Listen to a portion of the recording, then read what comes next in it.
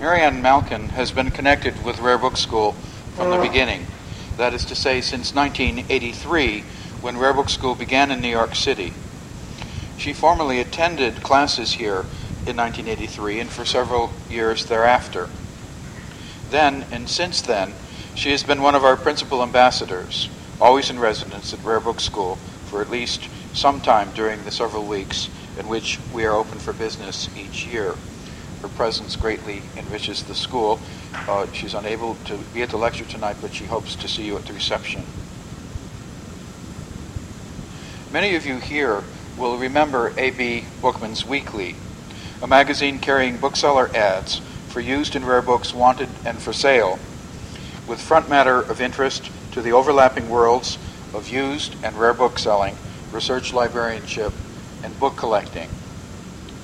Marianne Malkin's late husband, Saul M. Malkin, founded A.B. Bookman's Weekly and edited it for a generation. The Malkins sold A.B. in the early 70s, and it continued in business under the direction of Jacob Chernovsky until last year, when it ceased operation, finally superseded by the Internet. A.B. Bookman's Weekly made its debut in 1948 as the Antiquarian Bookman. It was published by the R.R. Bowker Company as a spin-off of the so-called back half of Publishers Weekly. It included dealers' lists of books wanted and a few single copies of books for sale from anyone. The front matter of Antiquarian Bookman consisted of trade news of interest to dealers, collectors, and librarians, and included a column written by Jacob Blank, providing news, musings, and gossip about the trade. It was as well for many years the principal organ of the ABAA, long before it had its own publications. In 1984, Marianne Malkin began to support an annual lecture in honor of Saul Malkin's contribution to the American antiquarian book trade. Michael Winship gave the first Saul M. Malkin lecture in bibliography under Bookart's press auspices at Columbia University in December 1985, in time for Saul Malkin to congratulate him on his performance, though Malkin himself was too ill to attend. Indeed, Saul M. Malkin died in 1986, a few months after Winship delivered the first Malkin lecture. Malkin lecturers over the years have included William Barlow, Robert Darnton, Christopher DeHamel, Lucian Goldsmith, Catherine Kais Lieb, Paul Needham, Kenneth Rendell, Bernard M. Rosenthal, Anthony Rhoda, Justin Schiller, Roger Stoddard, G. Thomas Tansel, and Marjorie Wynne. It's a great pleasure to introduce the 2000 Saul M. and Marianne O'Brien lecturer in bibliography, William S. Reese. President of the William Reese Company in New Haven, Connecticut, his firm dominates the antiquarian book trade in the fields of Americana, including American history and literature. William Reese was an RBS faculty member for 4 years during our Columbia days, and I hope he will be so again at Virginia in the future. Since last year, he has funded an annual Reese Fellowship at Rare Book School in American bibliography and the history of the book in the Americas. This year's Reese Fellow, Eric Lupfer, was in residence here during our June session, and many of you met him. Since then, he has returned to his dissertation at the University of Texas. Last year's Reese Fellow, Terry Chouinard, has come back to join the Rare Book School staff again this year before heading north to take up a brand new teaching appointment as Victor Hummer Fellow at Wells College in Aurora, New York. William Reese has lectured and published widely on the history of the American antiquarian book trade, illustrated books, and related subjects. Tonight, he speaks on Paul Mellon as a collector of Americana and Virginiana. William Reese.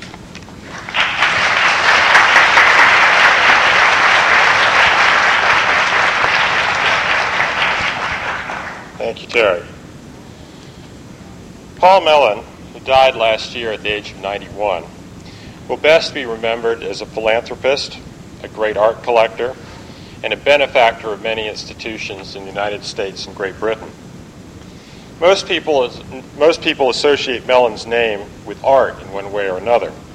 as the founder of the Yale Center for British Art, a museum he filled with treasures, as a guiding hand in the expansion of the National Gallery of Art, furthering a benefaction to the nation begun by his father, or here in Virginia for his gifts to the Virginia Museum of Art in Richmond. His collections of art have been celebrated in numerous exhibitions and catalogs and remain as a legacy on the walls of institutions throughout the country. It is far less well known that Mr. Mellon was as great a collector of books as he was of art. He collected them in varying degrees of intensity from his student days at Clare College until his old age. His interests crossed a wide variety of subjects, some of which he pursued throughout his career, while others were given away to appropriate libraries along the way. Beginning as an undergraduate collector of Kelmscott and other British fine printing, he pursued at different times sporting books, works on alchemy and the occult, illustrated and color plate books, maps and atlases, early printed books, especially British, Blake, works of natural history, especially botany, French illustrated books, and Americana. Taken all in all, Mr. Mellon was arguably the greatest collector of books in the latter half of the 20th century, and a dominant figure in the rare book market during the quarter century of his greatest activity from 1950 to 1973. The diversity of his interests and his own modesty served to cloak these activities, especially in contrast to the high-profile world of art. Nor would Mr. Mellon's autobiography give much of a clue, for it contains only passing references to his bookish interests. A visitor to the Mellon Collecting Pleasure Dome, the Brick House, on his estate in Upperville, Virginia, would have come away with a very different impression. The most impressive space in this mansion, converted to a private museum, the Abbey Room, was a vast but beautifully proportioned library running the entire length of its second floor, the walls filled with shelves except for the fenestrations and mantels. Hinged wall panels in various other rooms concealed more bookshelves. Various offices held an excellent reference library, and a small room in one of the wings contained the entire library of John Locke, until Mr. Mellon gave it to the Bodleian Library at Oxford. Next to the Locke Room was the original library room dating from the construction of the brick house as a home, and hence known as the Old Library. Here, until a few months ago, was shelved the topic of my talk this evening, the Mellon collection of Americana and Virginiana. If Mr. Mellon's book collecting in general is little known, his achievements as a collector of books and manuscripts relating to the history of America, and especially of Virginia, is even less so. The British material, from Caxton's to Blake to the J.R. Abbey collection, made up largely of British plate books executed in aquatinta lithography, might be anticipated in the context of his well-known passion for British art and the creation and filling of an institution such as the Center for British Art.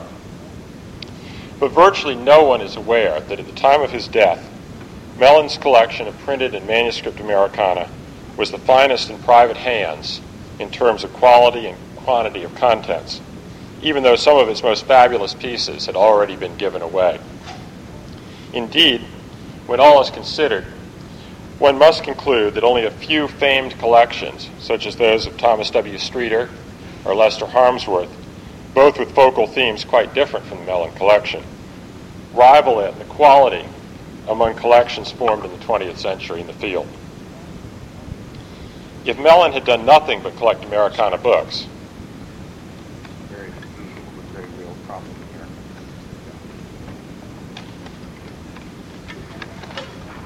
It's like you're lecturing in front of Tinkerbell. this is the problem with dog tags. If Mellon had done nothing but collect Americana books, he would be remembered as one of the greatest figures in the field. But as it is, this sideline of a great collector, formed quietly, held discreetly, and dispersed by gift and bequest without the fanfare of a posthumous sale, is an achievement in danger of oblivion, from which I hope in some small measure to rescue it in this talk. The formation of the Mellon collection of Americana began in earnest in 1957, but it did not commence in a vacuum.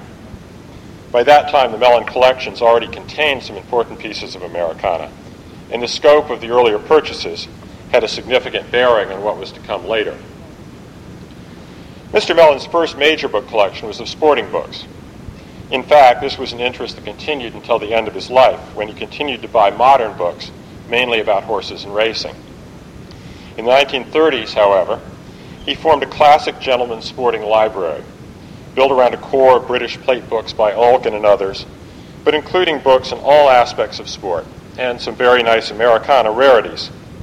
Among these were Joseph Seacombe's Business and Diversion Inoffensive to God, Boston, 1741, the first American book on fishing, and the first and rarest of American hunting books, The Sportsman's Companion, New York, 1783. A typical capstone to such an assemblage in this era was a set of the double elephant folio Audubon Birds of America, then readily available to anyone with the means and the place to put it. It used to be said that a billiard room was necessary, as the set could go under the table and then be opened up on top of it. As far as I know, Mr. Mellon, who was interested in many aspects of sport, lacked a billiard room. And indeed, space to store all of the books he bought was a perennial problem until the opening for the Center of British Art. Nonetheless, he bought a superb set of the birds in 1937 for $11,000, a strong price at the time. That set is now in Mrs. Mellon's Oak Spring Garden Library, presently the only copy in the state of Virginia. Shortly after the purchase of the Audubon, World War II and other matters claimed Mellon's attention, and he did not seriously return to book collecting for a decade. Around 1950, Mr. Mellon began collecting books and art in earnest. He was in an unparalleled position to do so. The heir to one of the greatest American fortunes, he was one of the richest men in the world. It was a world awash in great things at what today seem like laughably low prices. The Depression of the 1930s, followed by the catastrophe of World War II, brought a glut of wonderful material into the marketplace in every area of antiques. This was particularly true of Europe and England, and of course Mr. Mellon's interest lay in the latter. This transatlantic flow would be an important element in collecting Americana as well as British art as his collection was formed. In 1953, Mellon took a momentous step as a book collector, purchasing a large segment of the library of the distinguished British collector, Major J.R. Abbey. One of Abbey's primary interests was books illustrated in aquatint lithography, and he had already compiled two superb catalogs of his collections, Scenery of Great Britain and Ireland in aquatint lithography, 1770-1860, published in 1952, and Life in England, published in 1953. Mellon bought these en bloc via the agency of John Carter, head of the rare book department of the London branch of Scribner's. When Abbey completed the catalog of his travel in aquatint lithography in 1956, this part of the collection was also purchased. The Abbey books became a core around which much further collecting was built. As works which fit the Abbey criteria but had not been in the Abbey collection were added. When the brick house was renovated, the second floor library where these books were housed was dubbed the Abbey Room, a magnificent bibliophilic sight to see. Mellon took care to preserve the collection with additions as a collection, and virtually all of the books in the Abbey catalogs went as a group to the Center for British Art. So a researcher using the Abbey catalogs today may safely assume that the copy described therein is now at Yale. The Abbey purchase had a direct impact on collecting Americana. The travel collection contained well over 100 titles relating to the Americas. These ranged from great classic works, such as Maximilian of Wied's Travels, with Carl Bodmer's magnificent aquatints of Indian life, or George Catlin's North American Indian portfolio, to some extraordinary rarities, such as I.M. Belisaria's Sketches of Character, issued in 3 parts in Kingston, Jamaica in 1837, with 12 locally produced lithographic plates showing recently emancipated slaves in carnival costumes, or John Eckstein's Picturesque Views of Diamond Rock, published in London in 1805, depicting the British Navy's amazing exertions in seizing and fortifying an islet off Martinique to blockade the harbor of its capital during the Napoleonic Wars. Here were both large folios, such as Daniel Edgerton's wonderfully realized travel views in Mexico, 1840, and more modest but beautifully illustrated books, such as the Arctic voyages of Sir John Franklin in the 1820s and the many works produced by naval officers engaged in searching for him after his final lost expedition, mainly published in the 1850s.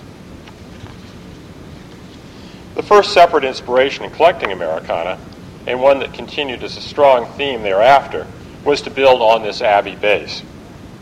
As impressive as that collection was, American books were not the Major's strong suit, and he did not include a single one of the important color plate books actually produced in the United States. To this end, Mellon acquired first the greatest of American aquatent books, William G. Wall's Hudson River Portfolio, New York, 1825, in an exceptional copy presented by the French citizens resident in New York to the Prince de Joinville, followed by the second greatest and far rarer, Picturesque Views of American Scenery by Joshua Shaw, published by Matthew Carey in Philadelphia in 1820. The Mellon copy of this work, known as the Landscape Album, is certainly the finest known, mint in the original parts in plain gray wrappers. A folio McKinney and Hall, History of the Indian Tribes of North America in original parts, rounded out these early purchases, along with a supplemental purchase from Abbey of works that he had acquired too late to include in the published catalogs. In the spring of 1957, Mellon sought to bring more order to his book collecting by hiring a librarian, Willis Vandeventer. Indeed, proper cataloging and control of the collections was already a formidable task when it is remembered that other categories of books were also being actively collected, and that the Abbey books alone constituted several thousand titles, often large and multi-volume works with complex collations.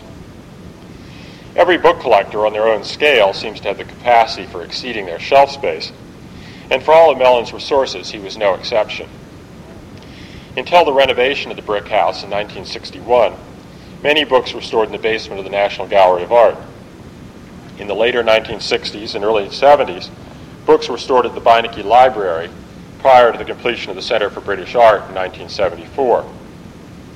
The shelving issues were not satisfactorily resolved until large groups of material moved to the BAC, and most of the botanical material moved to Mrs. Mellon's Oak Spring Garden Library when its separate building was completed in the 1980s, by which time Mr. Mellon had essentially ceased to collect books. Virtually all of the Americana and Virginiana, however, was shelved in the Brick House, mainly in the old library, from 1961 until its final dispersal in the spring of this year. An immediate effect of Vandeventer's arrival as librarian was that Mellon began buying from a much wider group of dealers. Hitherto, he had bought almost entirely through a few agents, most notably Thomas J. Gannon of New York. This had necessarily been the case given the scope of Mellon's other interests and activities. Staff help to develop the collections made it possible to cast a much wider net in the dealer community. It also made it reasonable to broaden the scope of material being considered. The groundwork for the Americana collection had now been laid, and the stage was set for major acquisitions.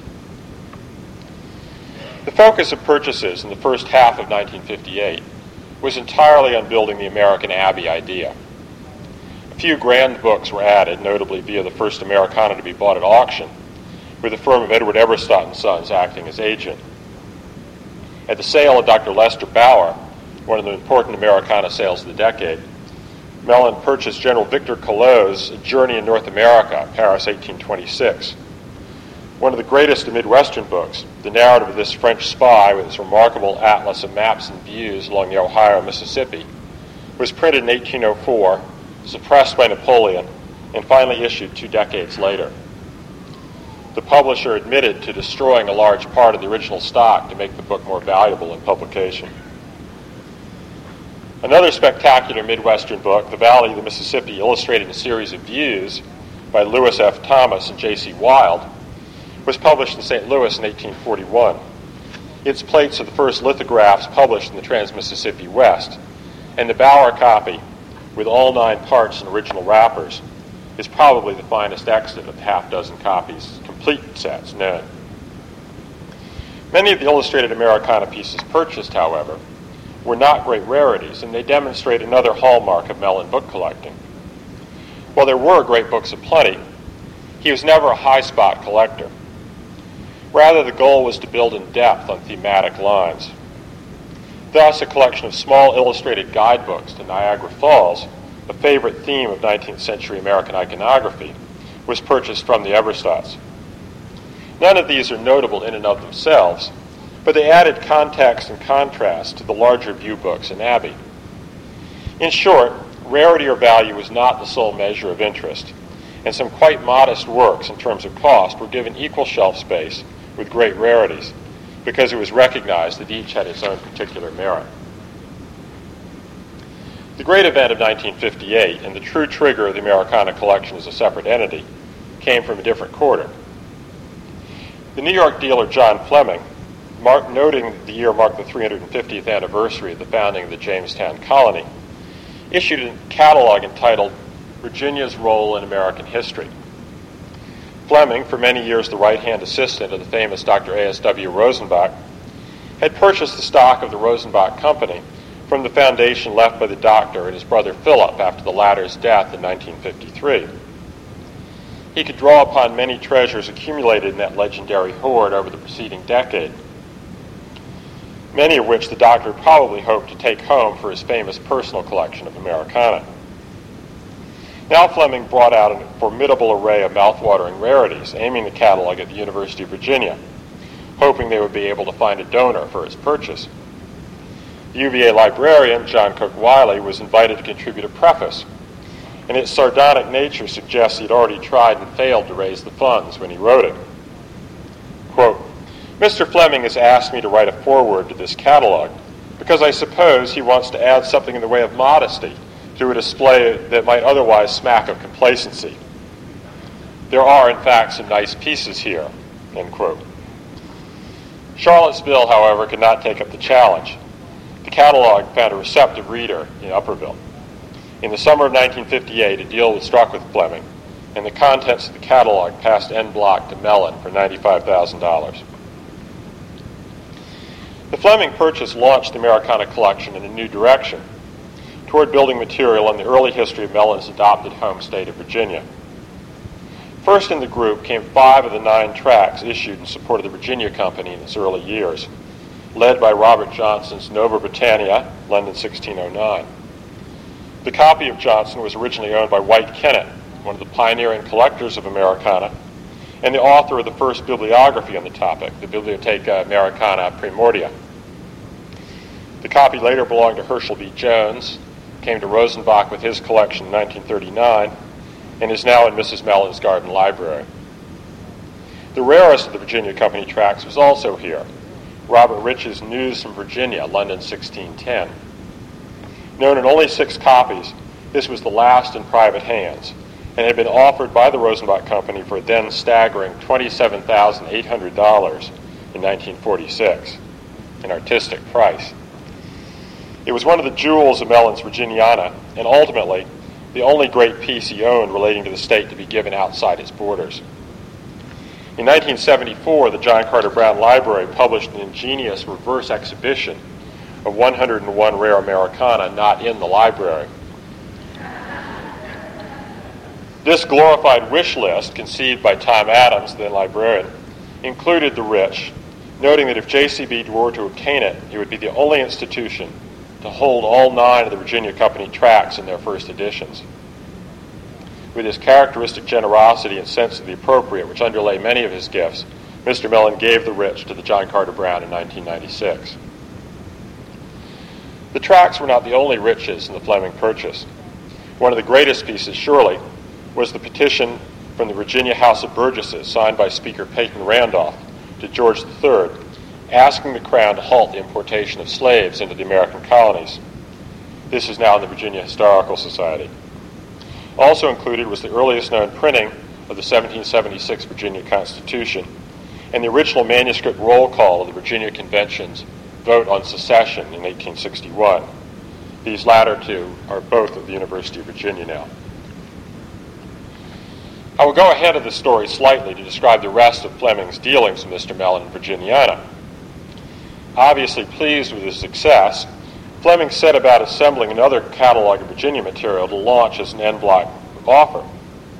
Entitled Virginia and Her Illustrious Sons, this assemblage was not drawn from old stock, but as Fleming later confessed in a letter to Mellon, quote, "I collected material principally with you in mind." The offer was made in February 1961 at $86,000 for a group of 27 manuscripts and books. There must have been a sense that Fleming was reaching in his price, and when Vandevanter offered him $65,000 2 months later, he accepted with alacrity, while explaining rather lamely that although, quote, "there were several other interested parties," sure there were, "I sincerely feel obligated to assist you in acquiring Virginia material." Once burned, twice shy, it was years before Fleming sold Mellon any more Americana. It is a measure of the times, the fabulous material available at low prices, that Fleming's first price was deemed excessive, or that he would cave in to the degree that he did. Included in this group was Jefferson's famous letter to John Holmes on the Missouri Compromise, certainly one of the greatest American political letters ever written, in which he says the news of a formal division of the country between slave and free states came to him like a fire bell in the night.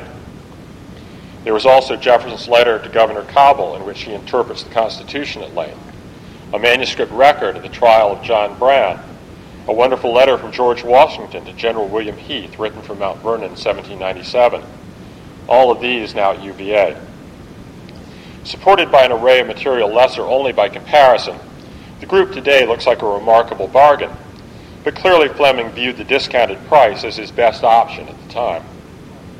Nor did Mellon rise to the dangled but unpriced bait of the official proclamation of the Louisiana Purchase, signed by Jefferson and Madison, and described by Fleming as, quote, "the greatest document I have ever purchased." This was eventually sold not to Mellon, but to Mrs. Charles Engelhard, and later bought by myself at her sale in 1996, and sold to a private collection. The first Fleming catalog purchase in the summer of 1958 was followed that fall by the greatest single acquisition Mr. Mellon ever made in Americana, and one which solidified his commitment to the field. On November 21st of that year, he purchased via H.P. Krauss for $180,000 the papers of the Comte de Rochambeau, the commander of French forces in America during the American Revolution. The Rochambeau papers had remained in the hands of descendants at the family's chateau near Tours until 1952, when Krauss and the French Americana expert Chaminal acquired them. As Krauss described it, quote, "In a somber, poorly furnished room, heaps of paper lay piled on a table. Though dirty, primitively bundled, and very unimpressive, the first package opened contained letters sparkling like diamonds, one after another, letters signed by Washington, Rochambeau, and Lafayette." The heart of the archive was Washington's correspondence with Rochambeau, dozens of letters, tracing the strategy and conduct of the war in great detail, as well as the minutes of the key conferences between the two commanders. There was also Rochambeau's journal of the Yorktown campaign, maps detailing the march of the French army southward, and the related material.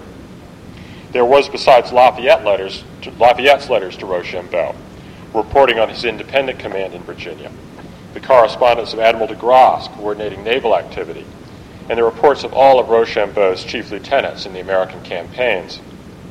Krauss was fully justified in feeling that the papers were among, quote, "the greatest and most glorious materials in American history." Krauss and Chaminal brought Roland Tree of the firm Henry Stevens in to the dealer partnership holding the papers. Despite the best efforts of this very able trio and another indication of the market in the 1950s, they held the material for 6 years with no buyer in sight. Krauss was exasperated about how little Americans seemed to care about their own history. Quote, "If someone had offered this collection to me in the middle of a rainy night on the condition I walked 20 miles, I would have done so without hesitation," he said. Mellon needed no such dowsing to add them to his collection. In 1992, he presented them to the Beinecke Library at Yale, where their arrival was commemorated with a major exhibition and a catalog the following year. With these great manuscript acquisitions in hand, 1959 saw a flowering of Mellon's Americana collecting into new and broader themes. Color plate books continued to be added, most notably a complete copy of J.O. Lewis's Aboriginal Portfolio, Philadelphia, 1835, a book virtually impossible to find in all 10 parts because the subscribers dropped away one by one to subscribe to the vastly better executed McKinney and Hall. A copy of J.W. Audubon's A Board of Illustrated Notes of a Western Tour, New York, 1852, a plate book depicting the overland journey to California during the gold rush. The younger Audubon's work also failed to find subscribers, and fewer than a dozen copies are known. Of great interest were 2 sets of progressive color proofs of chromolithographs by the Boston master of the craft, Louis Prang, including one of Thomas Moran's famous views of Yellowstone. 2 smaller themes began to be developed: American architecture and American drawing books and art instruction manuals. The most expensive purchases, though, were in Virginia material, where such classics as Lionel Gatford's Public Good, or The Present Sad State and Condition of the English Colony in Virginia, London, 1657, and Ralph Haymore's True Discourse, London, 1615, added to the foundations of the holdings on the state. Another prime piece was the copy of the privately printed first edition of Thomas Jefferson's Notes in the State of Virginia, Paris, 1785, inscribed from Thomas Jefferson to the Philadelphia polymath David Rittenhouse. Since Rittenhouse was the first president of the American Philosophical Society, this country's first learned society, and Jefferson the second, it is a particularly resonant association. The greatest expansion of this period, though, was into works of travel and exploration, mainly in North America. Such classics as Hennepin's New Discovery of a Vast Country in America, London, 1698, Paul Kane's Wanderings of an Artist, London, 1759, and William Bartram's Travels, Philadelphia, 1791, added important narratives that were all illustrated as well. 1959 also saw an expanding base of dealers selling to Mellon. There was a willingness to buy from anyone who had good books to offer, and the interest in Americana and Virginiana had by this time become well known among those who had material in stock. Books came from Henry Stevens, Peter Decker, Howard Mott, H.P. Krauss, Seven Gables, Warren Howell, Edward Everstott and Sons, Hamlin Barker, Richard Wormser, and Jake Zeitlin, a roll call of leading dealers in the Americana trade at that point. In the end, over 70 dealers sold Mr. Mellon material for the Americana collection. Aside from a single transaction with Lionel and Philip Robinson, which I will describe shortly, the largest suppliers by item or value were Henry Stevens, Mott, the Everstotts, Fleming, Krauss, and Kenneth Nebenzahl, then just starting out in the trade in Chicago. Beyond that, the acquisitions were drawn from a remarkably large group.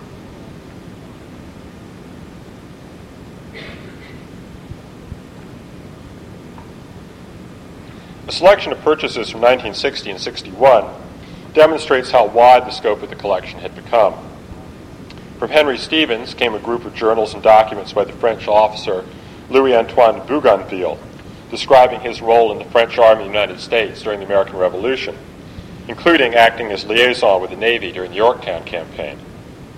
From H.P. Krauss came the 1494 Basel illustrated edition of the Columbus Letter, describing the discovery of the New World, with woodcuts of the first depictions of American Indians, if only as imagined by European woodcut artists.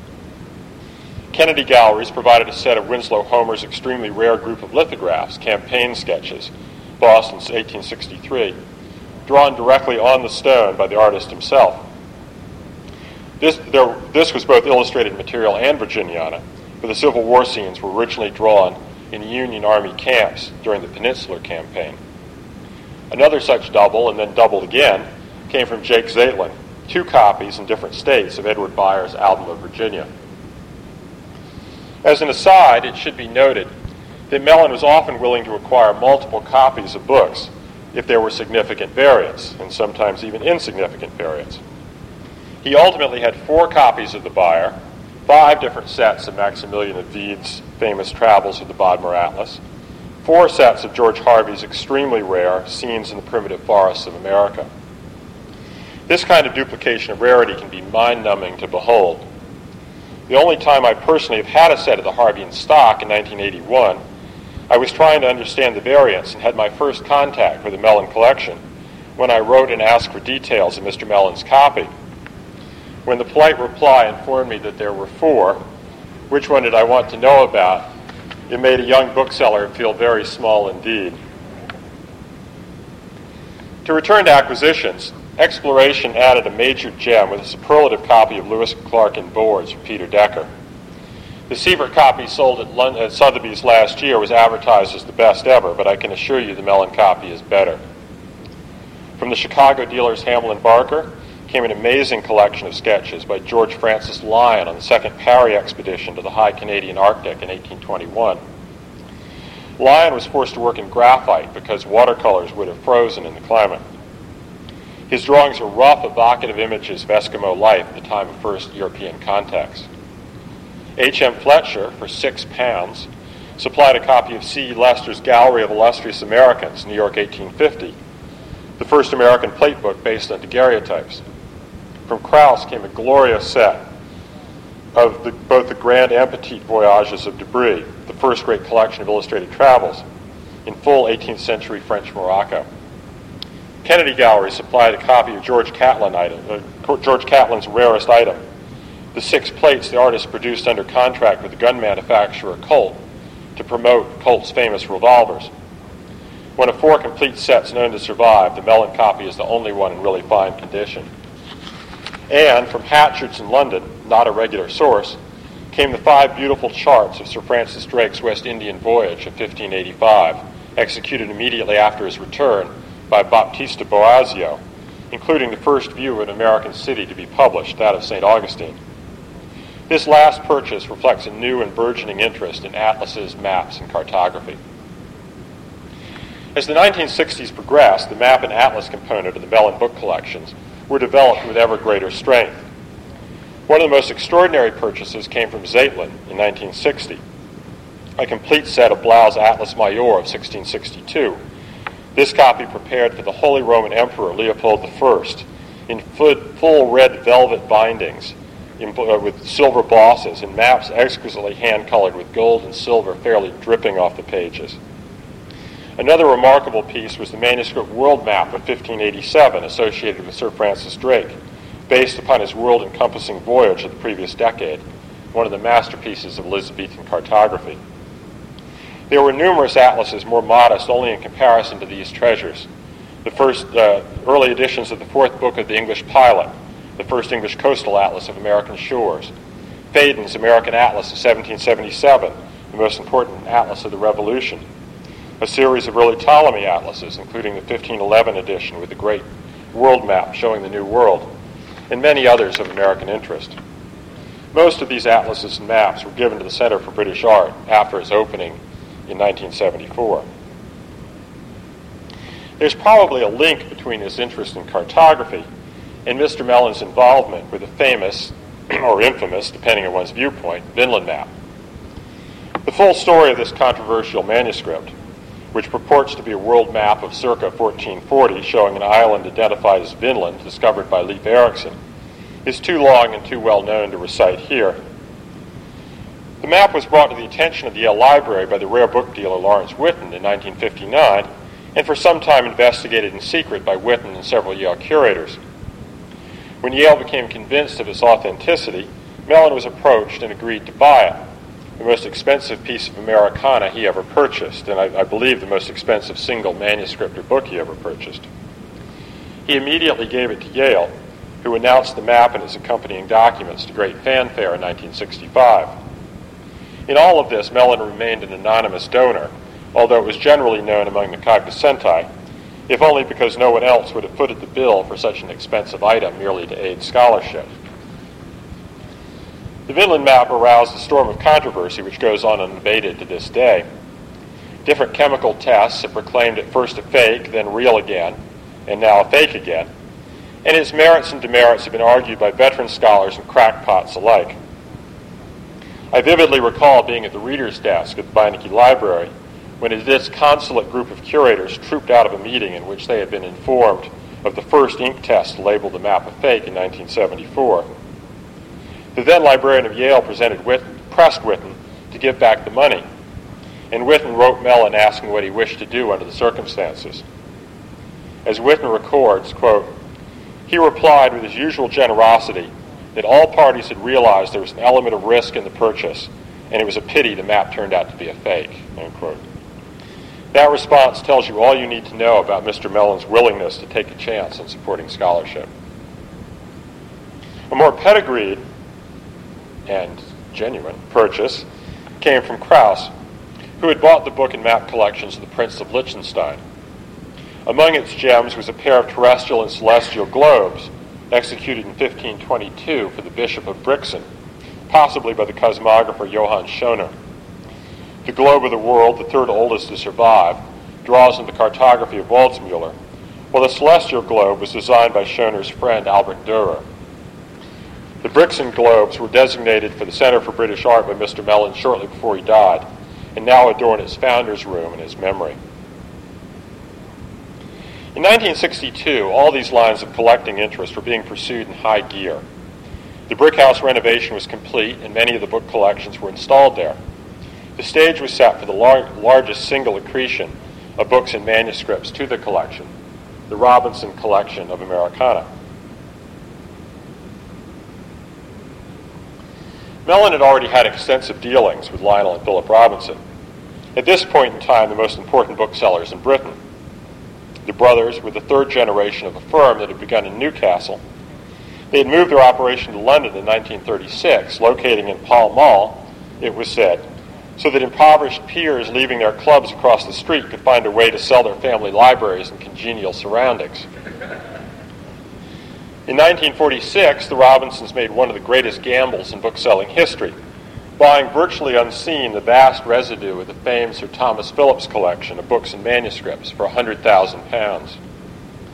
The story of the Phillips Library is another tale too long and well known to recite here, but it suffices to say that by 1956, it had made the brothers very rich indeed, and they ostensibly retired from regular business with most of the Phillips books still intact, held by themselves or trusts they controlled. In fact, the brothers were still very much in business, but now operating on a plane driven more by tax concerns than need for cash. Accustomed to aristocrats, and they claimed to have bought more than 80 noble libraries in their careers, they did not bother with ordinary sales to ordinary customers. For a collector on the Mellon scale, though, they were prepared to do their formidable best. The Phillips hoard had already yielded some great non-American treasures to Mellon, and in 1961 the Robinsons sold him as an Americana appetizer. They sold him an Americana appetizer consisting of an extraordinary run of royal proclamations of James I and Charles I concerning Virginia, beginning with the 1603 broadside, an order banishing rogues to the newfound lands, the first official utterance of the Crown relating to Virginia, and including a number of proclamations regulating the production and sale of tobacco. With these came another Virginia Company tract, A True and Sincere Declaration, London 1610. Much more soon followed. The brothers represented that the bulk of their Americana holdings were, quote, the Robinson Collection of Americana, an indivisible group of material consisting of over 300 books and manuscripts, largely but not entirely drawn from the Phillips collection. In the fullness of time, this proved not to be all the Phillips Americana either, as a good deal more emerged from the series of Phillips sales and at the brothers' final dispersal sales at Sotheby's in the 1980s. What was in the collection, though, was simply staggering, a remarkable treasure trove from one of the greatest British book collections, or the greatest British book collection. An agreement was reached in September 1962, and Mellon acquired in one stroke about 15% of all the Americana he was to collect. It's difficult to know where to begin in describing the Robinson Americana. In general, the books were from the early era of exploration in the colonial period, although material ranged as late as the mid-19th century.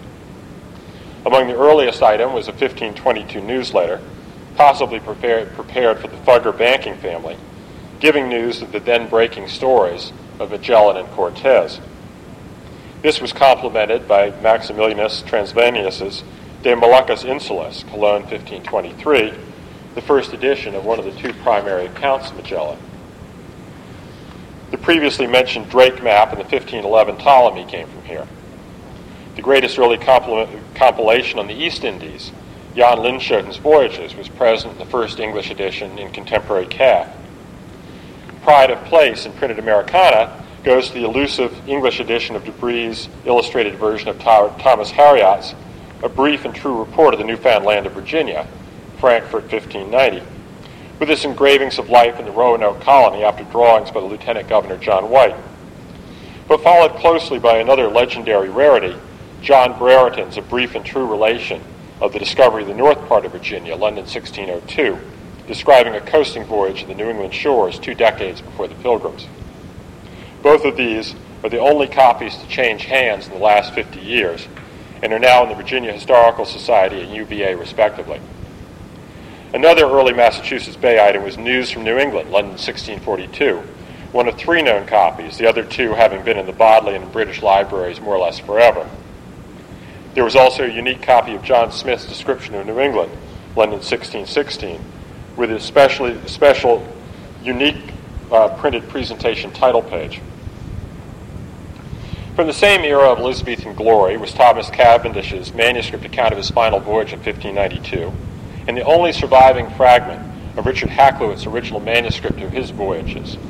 He argues his boundary claims against Virginia, and the original manuscript diary of that pettifogging bureaucrat and tax inspector, Edward Randolph, during his visits to Virginia in 1692 and 1695.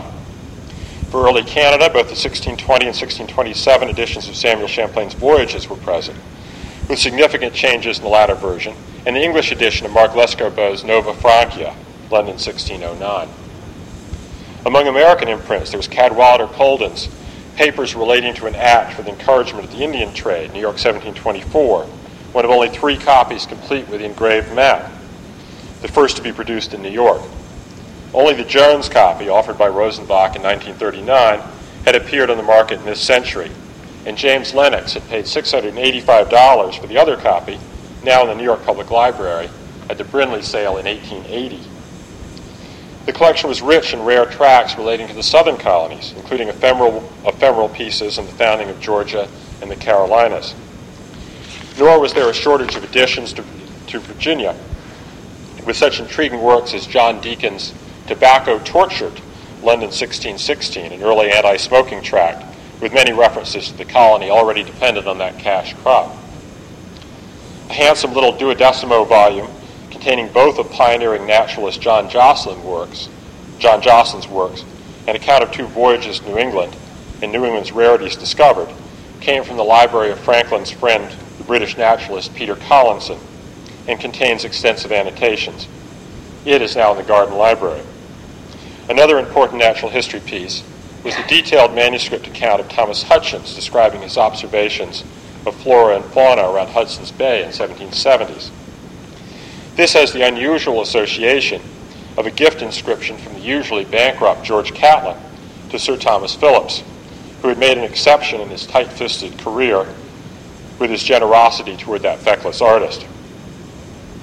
From the late colonial era were such manuscripts as the papers of Colonel Guy Johnson, the last British agent to the Iroquois before the Revolution, George III's secret instructions to General Braddock prior to the latter's disastrous expedition in the French and Indian War, and an extraordinary composite atlas, evidently made up around 1766, of some of the rarest American maps of the period. Extending into the Pacific, there was a copy of Samwell's narrative, the rarest account of Cook's third voyage by an eyewitness. In the 19th century, there was a series of George Catlin pamphlets, including his rarest, Mandan Village, printed on Phillips's Middle Hill press. A beautiful set of Kingsborough's Antiquities of Mexico in 9 large folios provided a massive bookend of the collection chronologically.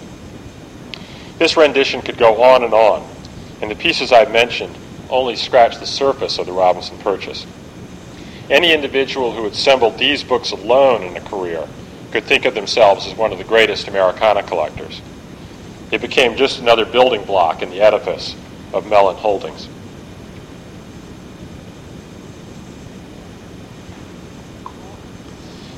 The Robinson Purchase, in retrospect, was the high watermark of Mr. Mellon's Americana collecting. But he continued to buy material both great and small at a fast rate, evidently with unabated enthusiasm.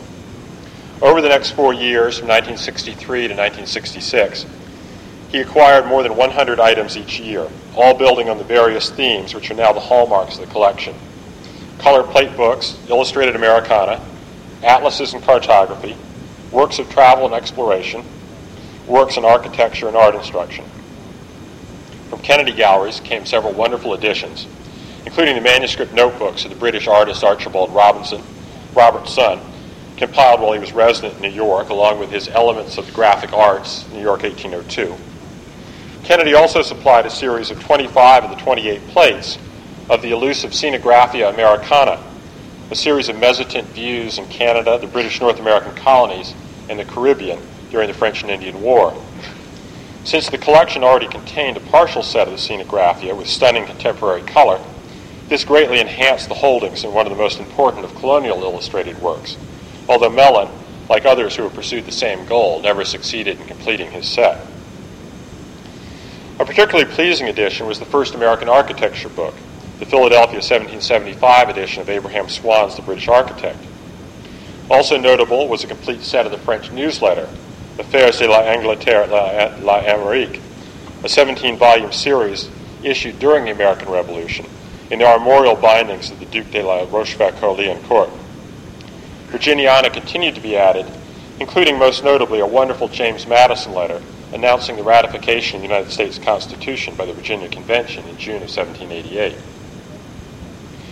The focus of collecting during this period swung increasingly toward maps and cartography, with purchases ranging from the 17th century works of Peter Goose's, such as Peter Goose's Sea Atlas of 1666, with its many American maps, to runs of atlases by 19th century American publishers, such as Matthew Carey and Henry Tanner, whose New American Atlas, Philadelphia 1822, was obtained in a pristine copy in original parts.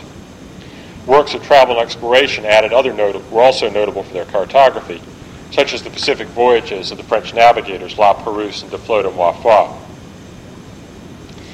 In February 1967, Mr. Mellon sponsored a conference at the Brick House for curators from American libraries and booksellers specializing in Americana. For the participants, the treasures accumulated over the previous decade were a remarkable and often humbling sight. Several letters of thanks afterwards expressed the feeling that if Mellon continued, there would be nothing left to buy. But he did not. Increasingly, his many other collecting areas were claiming Mr. Mellon's interest, especially British art.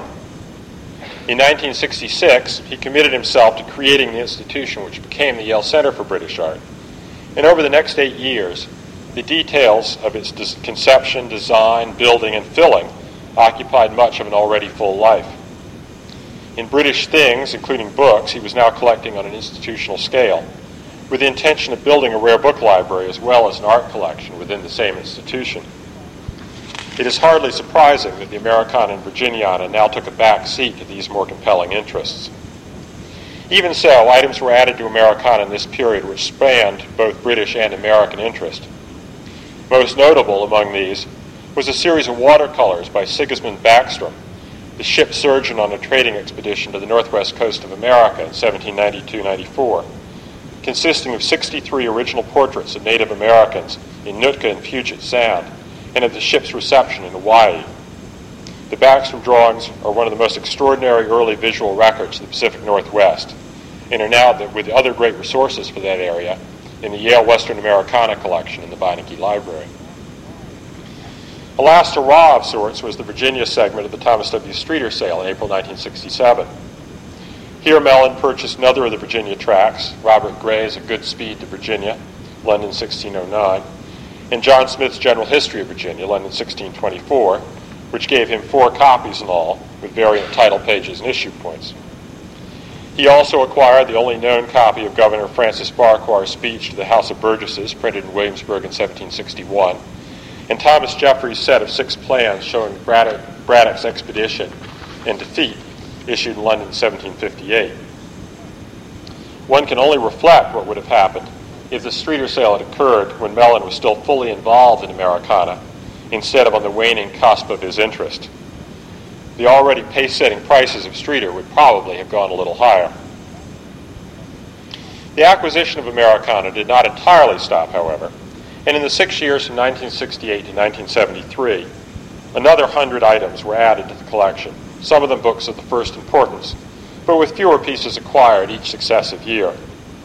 The first color plate book produced in the United States, William Birch's The City of Philadelphia as it appeared in the year 1800, published there the same year, was added in 1968, as was the greatest 19th century Mexican color plate book, Julio Michaud's Album Pintoresco de la República Mexicana, Mexico, 1856. In 1970 came an opportunity which could not be turned down. The first book, a volume of 17th century tracts, including the first book of Captain John Smith, his True Relation, London, 1608, bound with Smith's Advertisements for Unexperienced Planters of New England, London, 1631, and other tracts.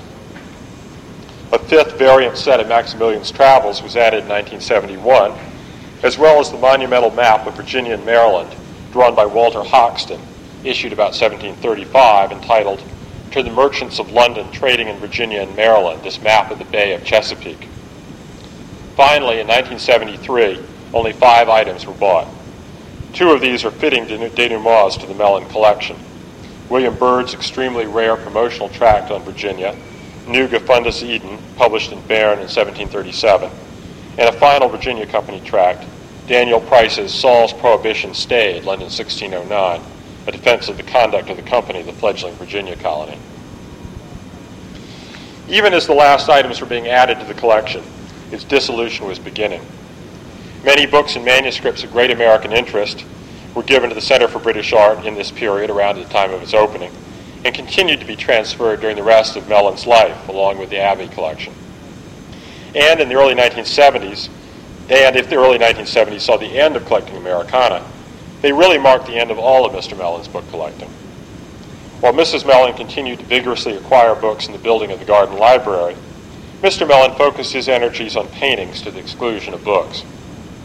Despite the gifts described earlier and the transfer of some of the items to the Garden Library, the Americana collection filled the old library and spilled over into other storage areas in the brick house, where it remained for the next 25 years. At the time of Mr. Mellon's death in February 1999, there were over 1,750 individual books, maps, atlases, manuscripts, sets of plates, and collections of drawings separately cataloged in Americana and Virginiana, besides an extensive reference library and uncatalogued secondary material. Unlike all of his other book collections, which were specifically designated in their disposition, Mellon left the final disposal of the Americana up to his executors, within parameters. Since his will is a public document, I will quote, "I bequeath to the University of Virginia of Charlottesville, Virginia, Virginia Historical Society of Richmond, Virginia, and said Yale University, all books, manuscripts, atlases, and maps constituting Americana and Virginiana, most of which are shelved in the Brickhouse Library, but wherever situated, the division of such items among such 3 organizations to be made by my executors in such shares, whether equal or unequal, and to the exclusion of any one or more of such organizations, as my executors shall determine at their discretion." The executors were thus left with the formidable task of placing the collection in a way that would carry out Mr. Mellon's wishes and best serve scholarship. It was clear that a balanced division of materials was the best way to proceed. They began with 3 principles. First, Mellon had often expressed a wish for Virginia material to stay in Virginia, unless it was a book already held by both UVA and the Virginia Historical Society, and they wanted to honor this. Secondly, they hoped to avoid duplication unless the Mellon copy had unique features. Thirdly, they wished to build on the strength of existing collections.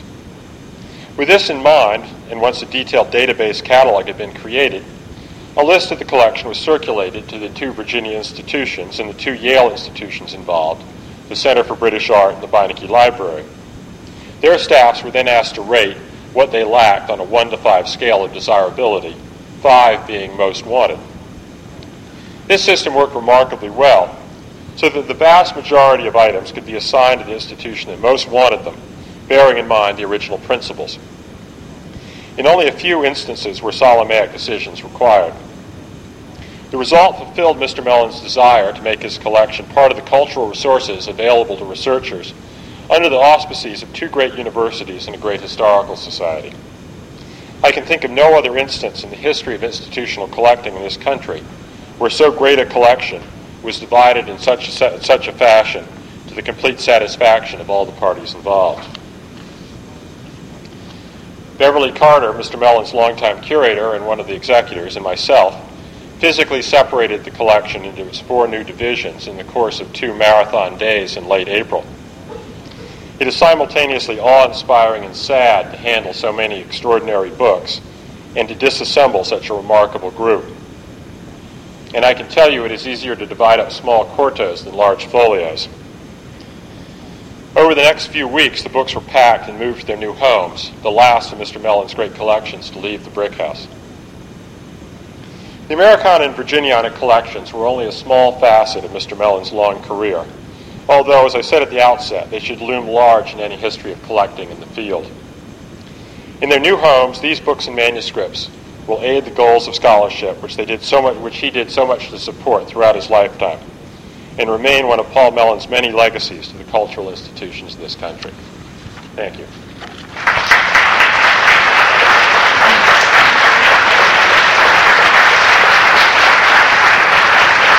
You wire me? Thank you.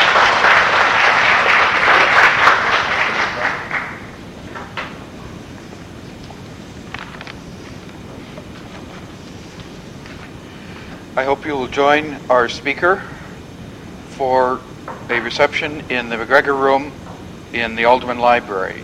The easiest way to get there is simply to follow everyone else, I think, although I'm sure most of you know how to get there. Go in through the main entrance and take either the staircase or the elevator down to 2.